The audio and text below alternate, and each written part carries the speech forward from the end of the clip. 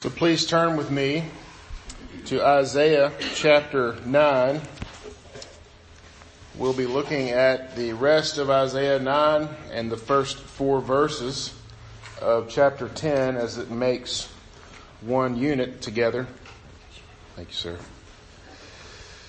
Before we do that, let's go to the Lord in prayer and ask for His help with it this morning.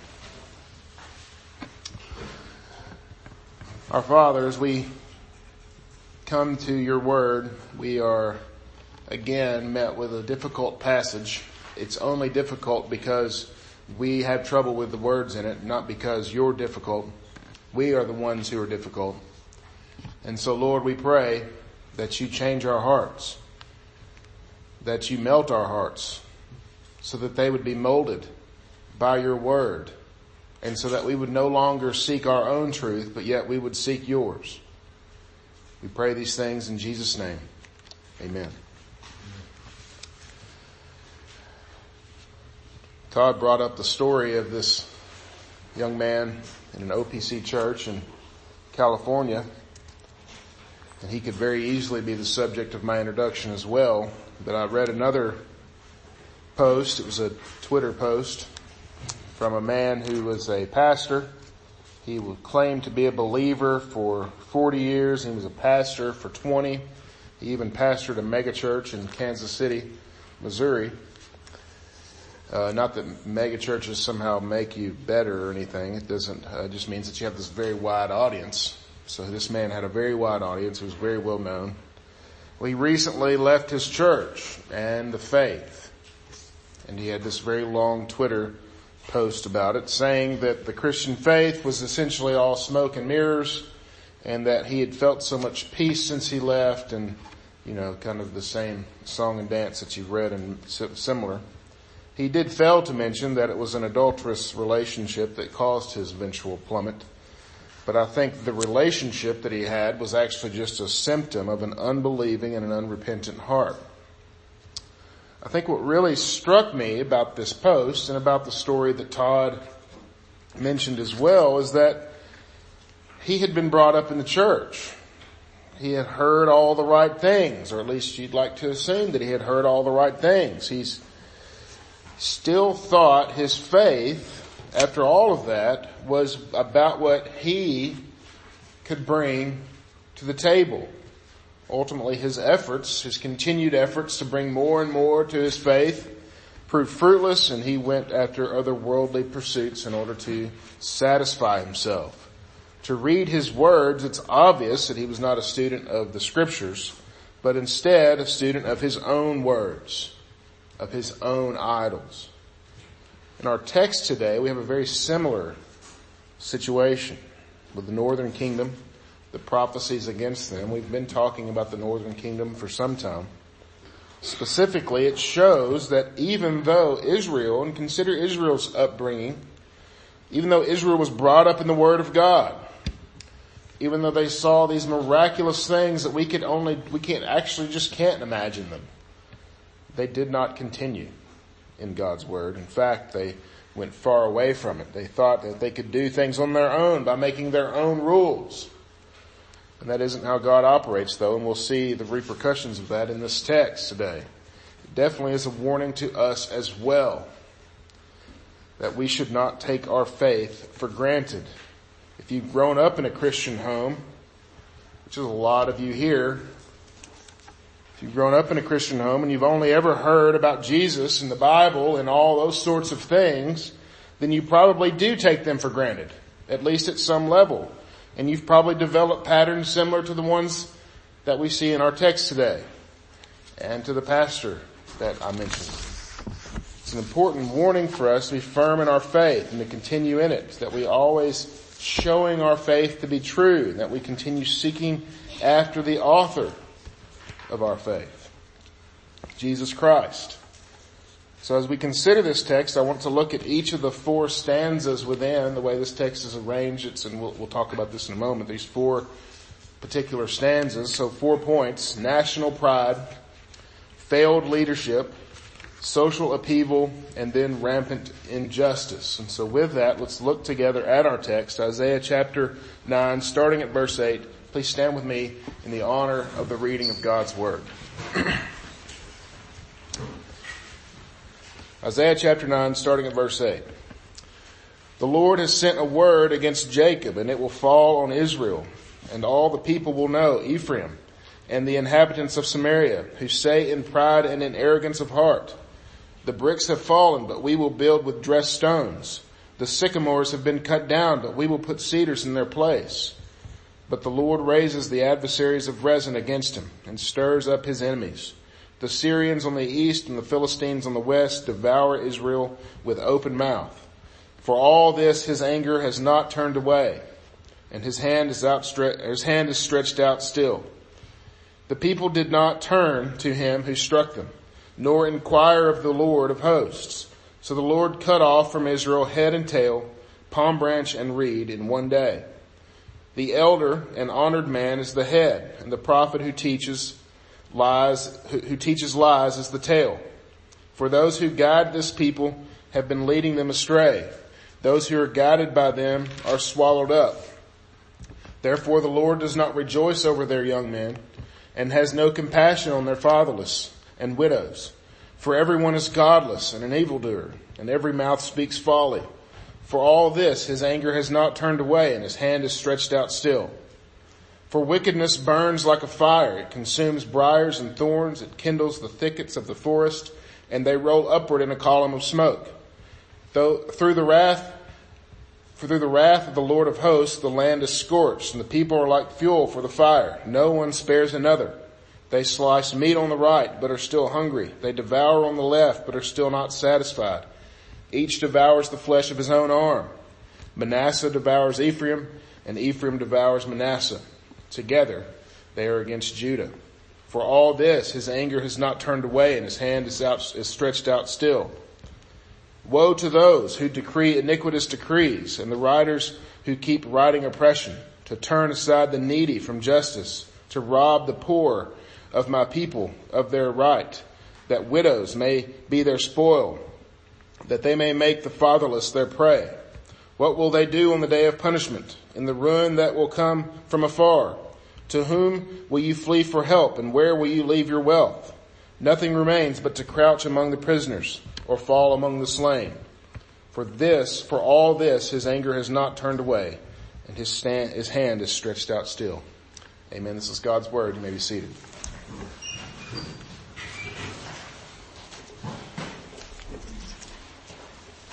And so we see here a very vivid picture of curses for Israel concerning or from the Lord. And I think it's helpful for us to kind of get a picture of this. You know, God is in a covenant relationship with Israel, and he said, I will always be your God. You will always be my people. And I think oftentimes when we think of this, we only see the good part of that. Well, what does that mean? Well, I think it's good for us to get a good bearing on what these blessings and curses and where they come from. So turn with me to Leviticus chapter 26.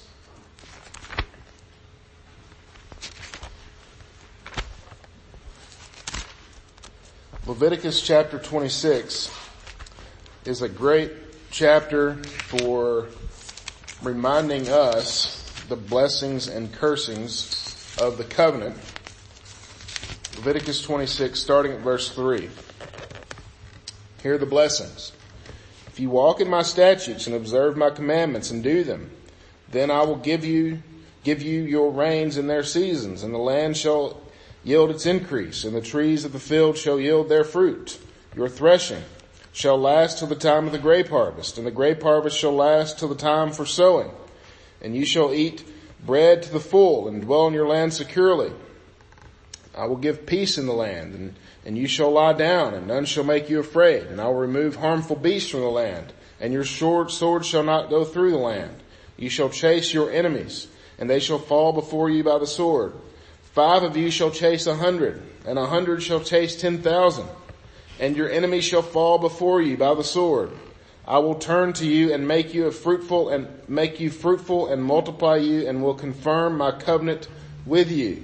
And he goes on and on. Verse 13, I am the Lord your God who brought you out of the land of Egypt, that you should not be their slaves.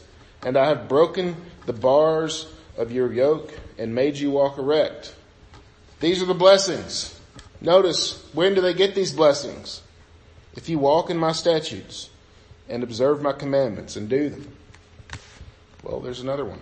There has to be another side to that coin, right? Verse 14.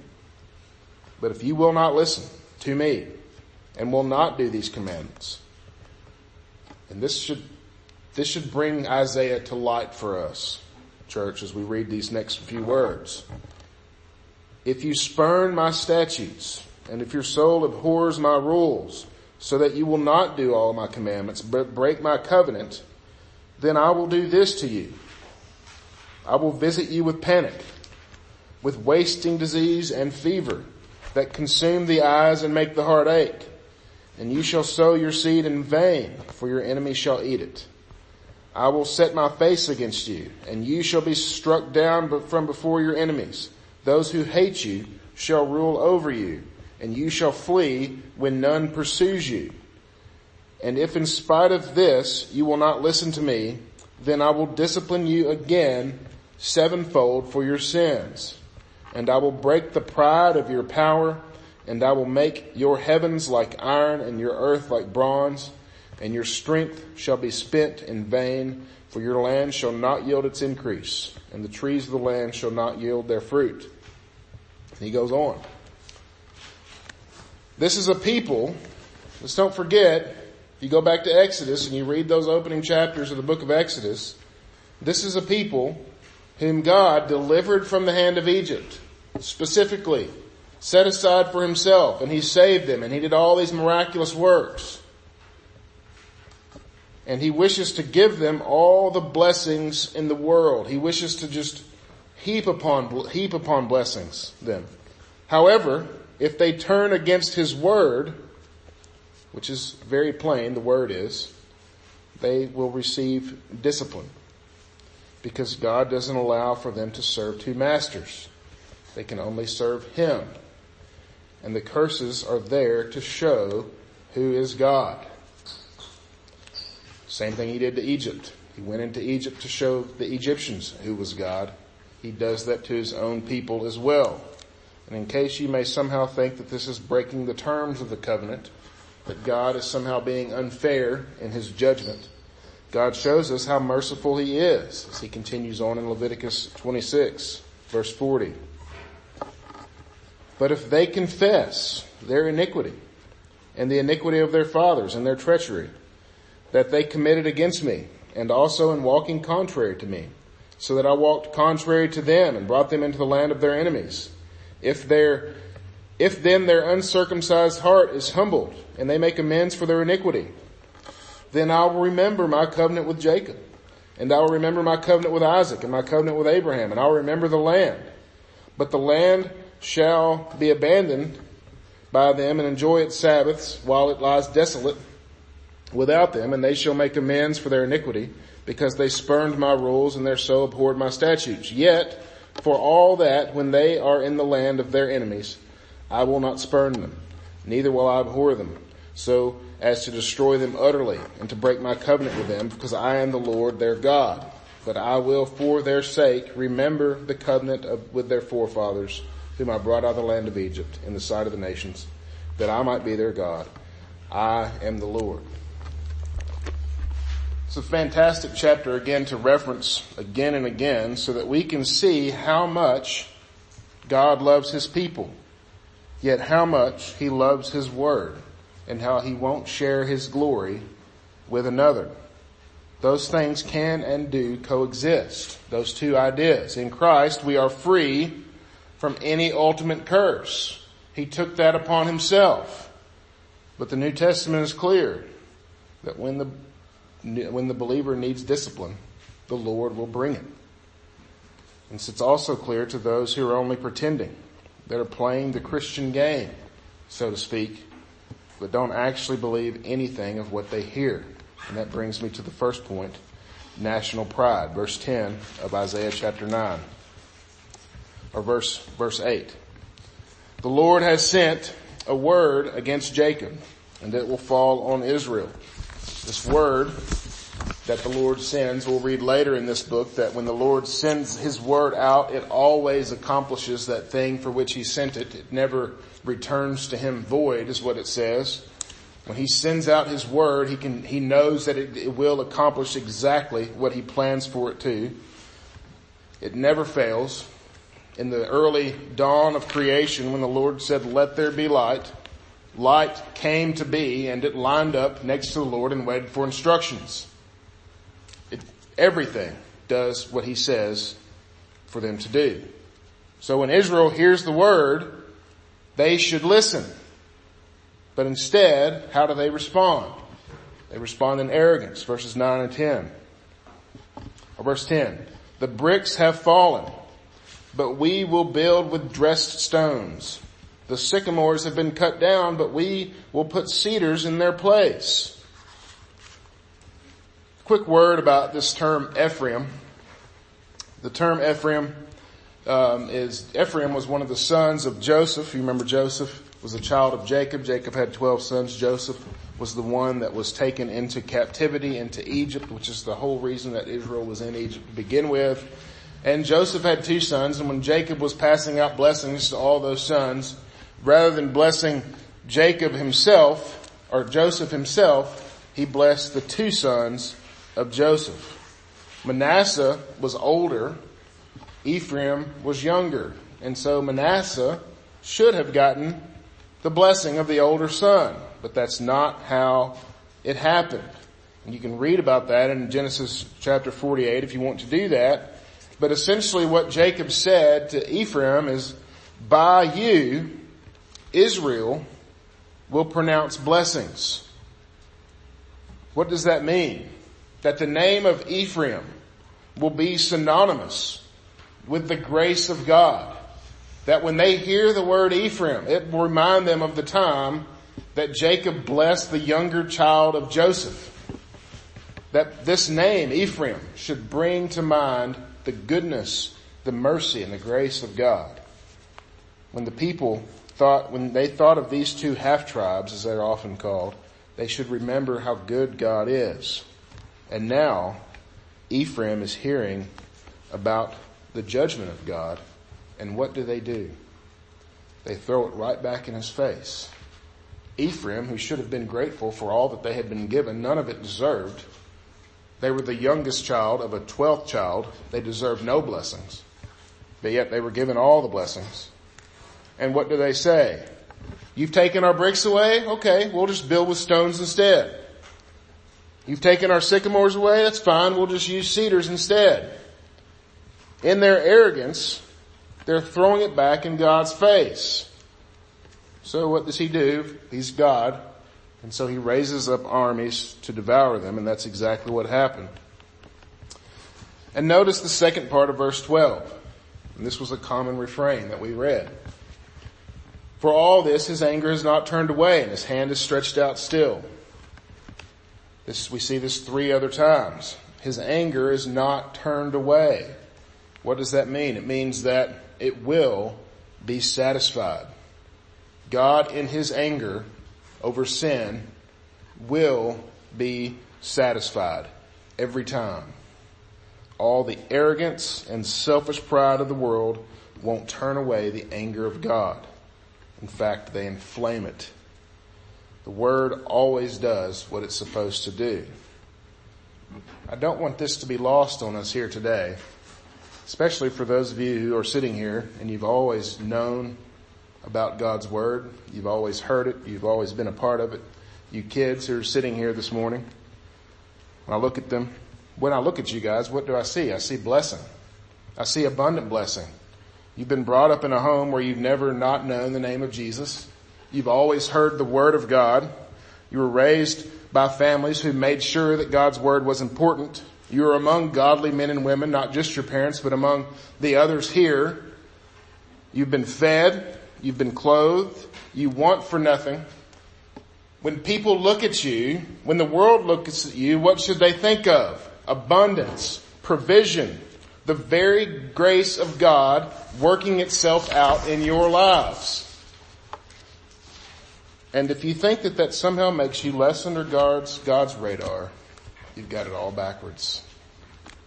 The people who are regularly exposed to the blessings of God, yet throw them back in his face, will be like Israel when Assyria came in and burned their cities to the ground. This isn't to scare you, but to make sure that you are counting your blessings, that you are showing gratitude for the grace of God in your lives. That goes for you adults as well. You've been given a gift that the people in Isaiah's day would have loved to have seen. They would have loved to have been able to look and see the Messiah. Well, we have him. He's here. What will we do with it? Brings me to the next point, failed leadership, verses 13 and 14. The people did not turn to him who struck them, nor inquire of the Lord of hosts. So the Lord cut off from Israel head and tail, palm branch and reed, in one day. They were unresponsive to his divine discipline. Remember from Leviticus 26, what did he say? That if they did not respond to his discipline, that he would bring sevenfold what he had originally brought. Well, that's what's coming. This is like the pastor who was caught in the affair. Rather than deal with his sin and accept correction, he doubled down on it and it renounced his faith completely. So how does the Lord respond? Well, how did he respond to Israel? He says he cut off head and tail. He expounds on what this means as he continues on 15 and further, that the elder and honored man is the head. The prophet who teaches lies is the tail. Their sin is simple. They have been leading the people of God astray. Because of this, the people of God are, as the text says, swallowed up. And what happens as a result of this? Verse 17, therefore, the Lord does not rejoice over their young men and has no compassion on their fatherless and widows. For everyone is godless and an evildoer, and every mouth speaks folly. And how many times in Scripture have we heard that we are to show mercy and compassion for the fatherless and for the widow, and here we're reading that God has no mercy or compassion over them because of the sins of their leaders. His anger is not turned away. His hand is stretched out still. This is a warning to leaders, whether it's elders in the church, parents at home, leaders in positions in which one is given some sort of spiritual oversight over another. All of those things could come into play here. When the leaders are corrupt, the people will follow suit. When I have disrespectful students at school, for instance, I'm never surprised when I meet their parents. Doesn't mean that all good parents will have sweet little kids every time. I'm not saying that. Definitely isn't the case. People are sinful. Children are people. And so we should expect to see that in them. But if you raise a kid to be ungrateful, you will reap those rewards every time. And we have to be careful here because this is very easy for us to sit on our laurels as Christian parents and we think, oh great, I'm doing everything right. And somehow think that we're just going to guarantee us this perfect little product. And that's not how it works. Just look at Israel. They saw things that we could not even imagine. Go back and read those first chapters of Exodus. If you think seeing is believing, they saw the Red Sea stand up on its end. And just a few weeks later, they were complaining that God wasn't feeding them. That's not how it works. They were blessed abundantly, yet they still turned away from him. It demonstrates for us in leadership, for us as parents, what should we be doing? Turning our face to God, seeking his help. Absolutely. Only ever. There's no other way. There's no other hope. It's prayer for the church to bring up their children together. We need help to do this together. We must make sure that we are giving them something real, because all the memorized catechisms in the world will not help a wicked heart. Let us be a people who lead our children. And whenever we lead, let us lead carefully with our reliance solely upon the Lord, not upon ourselves, because it won't be good. We need to rely upon the Lord alone. Brings me to the next point, social upheaval, verses 18 through 21. And he goes on talking about the burning and the land going to be scorched and the people are like fuel for the fire. Very vivid image there. No one spares another. I want to point that out. Notice who the people are for towards the end of this horrible time in the Northern Kingdom's history. They slice meat on the right but are still hungry. They devour on the left but are not satisfied. Each devours the flesh of his own arm. What does that mean? Well, he tells us. Manasseh devours Ephraim. Ephraim devours Manasseh. Together they are against Judah. Israel, during this time when they should be coming together, during this time when they should be seeking one another and seeking their Lord for help, instead they are turning against each other. This is what happens when the word is ignored, when the leaders lead people astray, everything goes off the rails. What is left of society begins to devour itself. I used an example when we were in Isaiah chapter 6 of The Lord of the Flies, that novel. Very good novel. Works here too. What happened to the boys when they found themselves on that island without leaders, without their normal moral standards? Chaos ensued. And eventually, all of the violence that they were against, the things, the enemies that they had dreamed up, well, eventually they just began to turn all of that violence toward themselves. They were no longer concerned about the enemies, only about devouring one another. You see that in the Northern Kingdom. You can read about it happening throughout history, one country after another, suffering the same fate. Ultimately, it's because they abandoned truth. They exchanged it for a lie, which was, we are God. It's easy to see our own country in this, of course. We've been convinced that it has to do with the person who's in office and that person's going to save us. Though it has nothing to do with that, of course. It has to do with the fact that we are a country that continues to deny the truth, continues to deny the Word of God. We'll only see more and more moral decay as a result of this, because His anger will not be turned away. His hand will continue to be stretched out. It has nothing to do with the person who's in office. It has to do with whether or not we're keeping to the Word of God. That's why the truth is so important for us as a church. That's why we preach the truth. That's why we have the truth in front of the people all the time. Without it, we don't know who the real enemy is. We'll turn on ourselves really easily. You can see that in churches all the time because they split over things like drum sets and because someone's name didn't get mentioned when it was their birthday.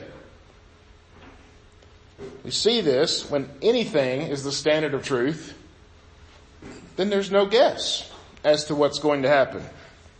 When the standard is God's Word, everything comes in line around it. It's the beginning of wisdom, and it's the end of wisdom. When the church returns to God's Word, the country that we are in will see the fruit of that as well. We'll stop being worried about the person who's in office, and we'll turn our hearts back to the one who has always been on the throne. That brings me to the last point, rampant injustice. Verses 1 and 2 of chapter 10. Woe to those who decree iniquitous decrees and the writers who keep writing oppression, to turn aside the needy from justice, to rob the poor of my people of their right, that widows may be their spoil, that they may make the fatherless their prey. Here we have the inevitable outcome of the previous three stanzas. Where the Word of God is absent, the leadership has failed, the people are turning on one another, all justice goes out the window. All care and love for one another goes away. It's only complete and utter selfishness. This is the inevitable outcome of Darwinism, by the way. The idea that only the strong survive and that we are somehow a product of that. If we are a product of the strong surviving, then what do we need to continue to do? Be strong and drive out the weak. It's okay for animals, then it's okay for us as well. Has to be the end of that, right? And the weak and helpless have to take a back seat to the strong. Just look in our society and you see this all over the place. If there's no real value in people other than they're strong, then we get rid of everyone who's weak. Babies are an inconvenience, so they're medically removed, or at least that's the word that's used. They're murdered, as if they were a mole on someone's face. Homeless and hungry are shuffled into government programs that only exacerbate those issues. They don't actually help them. The issues with foster care and orphans, if you have any window into that at all, you know it's all over the place. It's not to help those poor kids at all. Why? Why do these things exist? Because we're selfish. And to that, what does God say? Verses 3 and 4. What will you do on the day of punishment? In the ruin that will come from afar? To whom will you flee for help, and where will you leave your wealth? All of these things that you have gathered for yourself, what will they matter on that day? Nothing remains but to crouch among the prisoners and to fall among the slain. For all this, his anger is not turned away, and his hand is stretched out still. What's the answer? How can we possibly get out from underneath a God who will not abide our sin? And hopefully you saw yourself in these passages. If you somehow said, okay, none of that applies to me, so I'm good, then you don't get the point. He will pursue the sinner to the uttermost so that he can get justice, so that his anger can be satisfied. What is the answer for a country that is following the pattern of this text almost perfectly? Jesus is the answer. On the day that Jesus was crucified, the anger of God did not turn away from him. In fact, it was focused solely upon him. Because it was on that day that Jesus had upon himself the sins of all of his people, past, present, and future. When I think of my own sins, if he had just had them on him, I can't imagine the wrath that he would be due.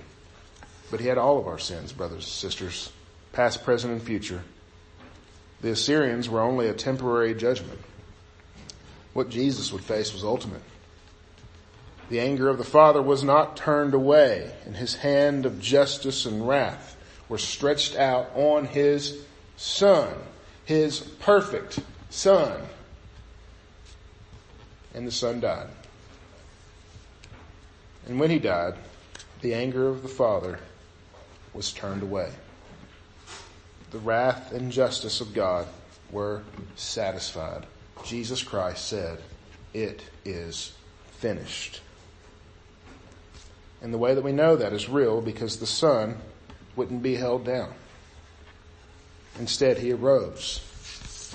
He is right now at the right hand of the Father.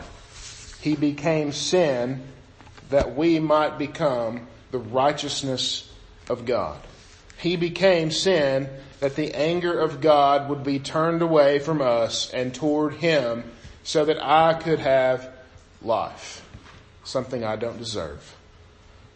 The hope for us, the hope for our country, in fact, is the only message of hope that is out there. No social program, no presidential candidate, none of those things can hold a candle to the Prince of Peace, mighty God, our Lord and Savior, Jesus Christ. And so in conclusion, brothers and sisters, people of God, let us be a people of gratitude. To take the word and hold it dear. It is important. The Lord sees it as important. It's his word. Let us seek after truth. And let us tell the world, about the only way, truth, and life, Jesus Christ.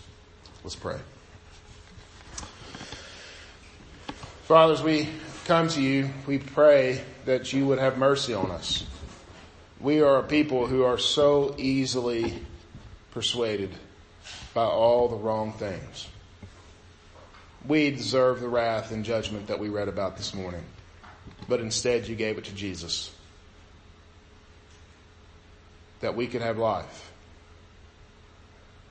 Yet there are many who right now face your judgment They will face you.